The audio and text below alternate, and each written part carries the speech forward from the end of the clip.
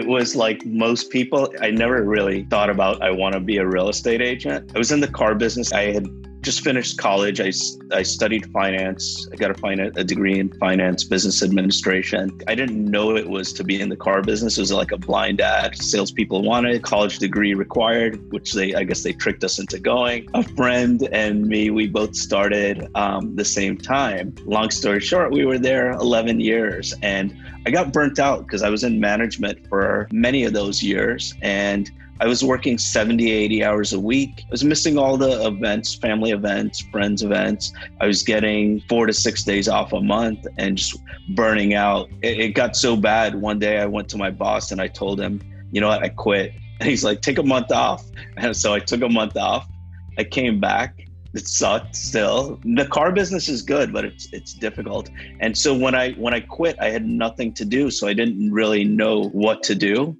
And because the car business is selling someone their second biggest ticket item, I thought homes would probably be the next match to work. And that's why I started doing it. You know, my mom had a real estate license. She never really sold real estate, but my parents bought investment property. So I thought, okay, she has her real estate license. And this is funny, but like sometimes she would go, I'm Indian, and they would go. One year, my parents went to India and she had her continuing education exam. So I took it. Like I wasn't even in real estate. And she, you know, I'm glad she was able to get the continuing education. It was passed. I passed. Because of that, I joined and did real estate. So I started in 2004. Cool time because it was right before the boom, during the boom. And then right before the crash. I was lucky because the first day I started, and I was very analytical before that, before I got into car business and just micromanage everything and just so totally detailed with everything. But when I first started in the car business, my first few days, I found out, I searched for the number one salesperson there. He was making 100,000 plus and he worked less hours than everyone. And when he wasn't there and customers came in, they would leave and come back. So I thought, like, how is he doing this? So his name is Stan Jones, and he still actually sells cars, if I'm not mistaken. And the reason he did it is he created relationships from then on. So in 1993, when I started, because I was in the car business, 11 years, I started doing that. I created relationships. I was a stupid agent, to be honest with you. I got into real estate. I was a know-it-all. I thought I knew everything because I had some success in the car business. And the big difference between the car business and real estate sales is in the car business, you have customers coming to you. You get a lot of repeat and referral business, which I did. I was lucky. I was able to sell some families 20 cars while I was there. In car sales, you have to be good at closing people. You have to put things in a logical way where they make a decision that you want them to make and they want to make. In real estate, you don't really need that skill that much until you have a customer because there's so many ways to back out of a deal. And at the end of the day, I'm not trying to get anyone to do anything that they don't want to do. You could have the most knowledge, know everything about the market, but unless someone comes to you, you're not going to have any business. So the first day I started, I thought I knew everything and I failed miserably. But because the market was good, I was still doing okay. At that time was really tough for most people in life because, recession caused depression for many. And like I've told you in the past, I've had 7 friends commit suicide. And when you have friends that are taking their lives and stuff, and it wasn't in that just short time, it was over many years. But when that's happening and you're depressed, you don't feel like working. I think in 2008, if I'm not mistaken, I think I made $13,000. It was a real tough time. I could have been at McDonald's. I played tennis, and most people, I think almost no one knows this. I played tennis and I was on a team and I couldn't afford the $5 to go play in the match.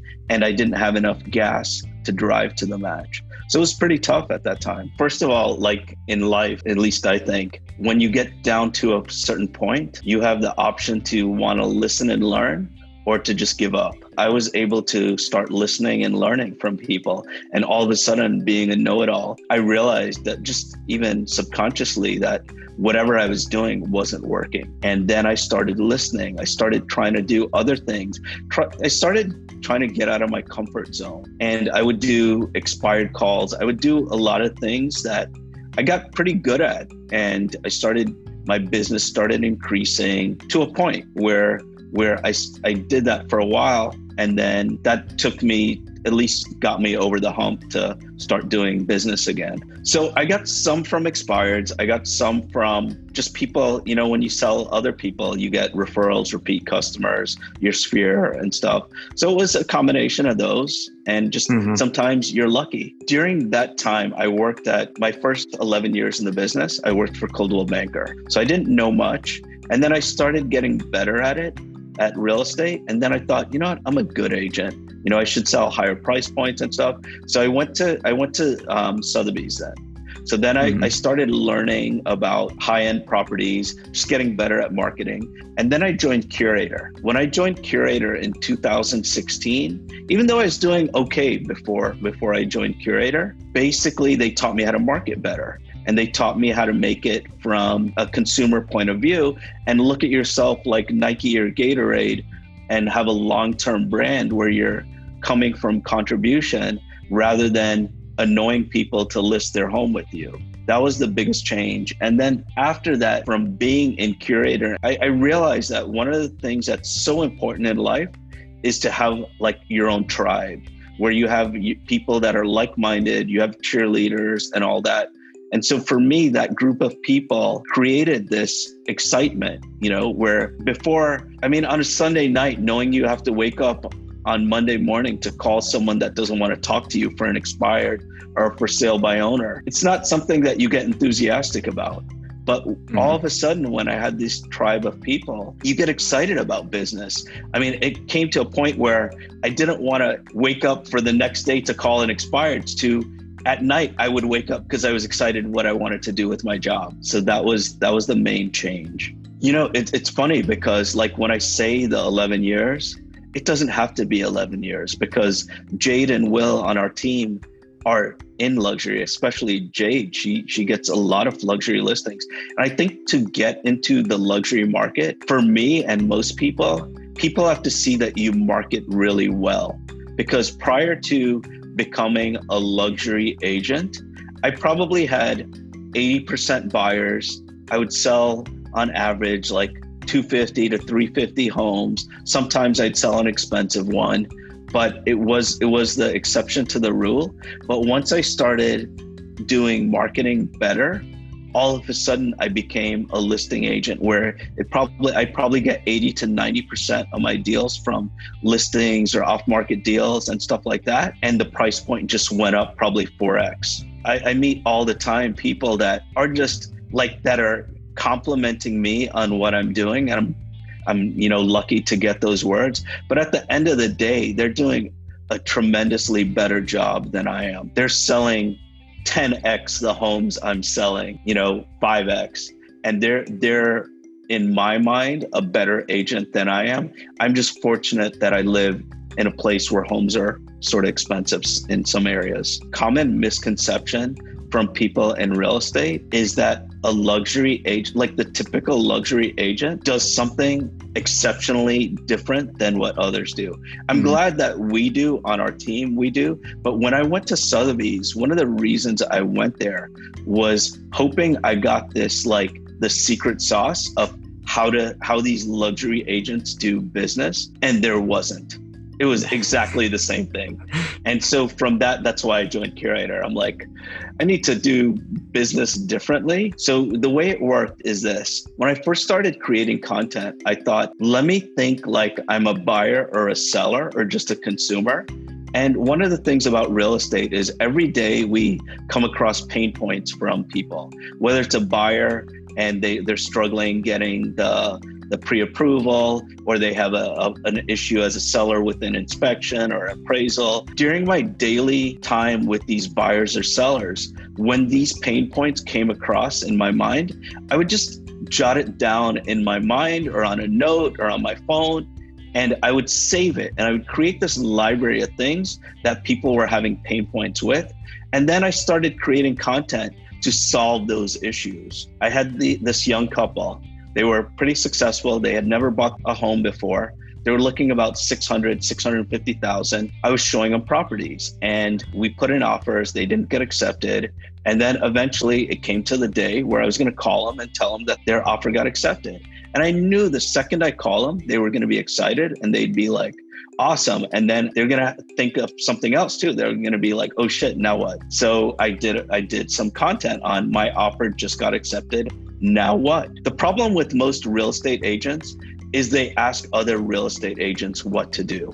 And real estate agents have huge egos and they think they know everything and they want to make it all about themselves. If they sold a home, they want to tell the world they sold that home. More than just they want them to sell the home, to tell the world they sold the home. They want their buyers who may or may not want to do this, get in front of their house with the sign saying that they bought their home from this person. Sometimes things are private. They don't want to share it. You know, maybe they don't want their friends to know, but they're putting them in an awkward position. So at the end of the day, don't ask other real estate agents what you should promote or what content you should do unless you see their content, and ask another person who's not a realtor and say, hey, do you like this content? And if they say yes, ask that person. We all have friends and relatives that will look at our content because they're just nice. But the odds are they don't care if we sold 8 homes or 10 homes or whatever the number is. They want to see more of regular content. So what we film is we make sure that as many times as we have on a long sleeve shirt, we also have a t-shirt. Every time we have dress pants, we have jeans. Every time we have dress shoes, we're going to have sneakers. So we want them to get a better perspective of how our life is, because they'll probably be more interested in it. I've only done video like maybe 2.5 years, and all of a sudden I'm this expert on it. So what that tells me, and what it should tell you, is that there's very little competition. Like I get calls all the time, probably every week, people asking me how to do video. And one of the first things they say is they feel scared to be in front of the camera because they don't like the way they look or how they sound, or, you know, numerous other things. I did as well. So when I started video, I was in the video for like 15 seconds, and I would have the rest of the video of the other content of the business or whatever it was. It did well. It did pretty good because we made sure it was consumer focused and it wasn't, you know, just us telling the world how great we think we are. After that, we started making it about us, the team, Jade, Will, and myself. By doing that, it was so crazy how exponentially better our views got, the connections we got, our business got from that, just being part of it. Because once you start doing video, if you're not in it, because no one else is really doing video that's consumer focused, you're going to get a good result usually. No matter if you look good or bad or whatever. But once you're in it, it's like, oh my God, people don't care that you look good or bad or how you sound. No one has ever told me, out of all the videos we've ever done, no one has ever told me like, hey, you said you know too much, or too much, or, you know, if your hair looked a little bit better that day, or what you're wearing that day. I'll be the one who says it to myself, but no one has ever said that. We're in a crazy time, so document your journey throughout this time, whether it's on video, audio, written word. So for those people that were alive during 9/11, if you look back and you had a series of content that you created during that time, it would probably be interesting to you and many others. So definitely take advantage of this time to do that. We now have all the time to do things that we didn't have the time to do. So we're never going to get that again. For those of you that want to see the team and I doing our daily lives, it's allinmiami.tv. So allinmiami.tv. Hope you see it.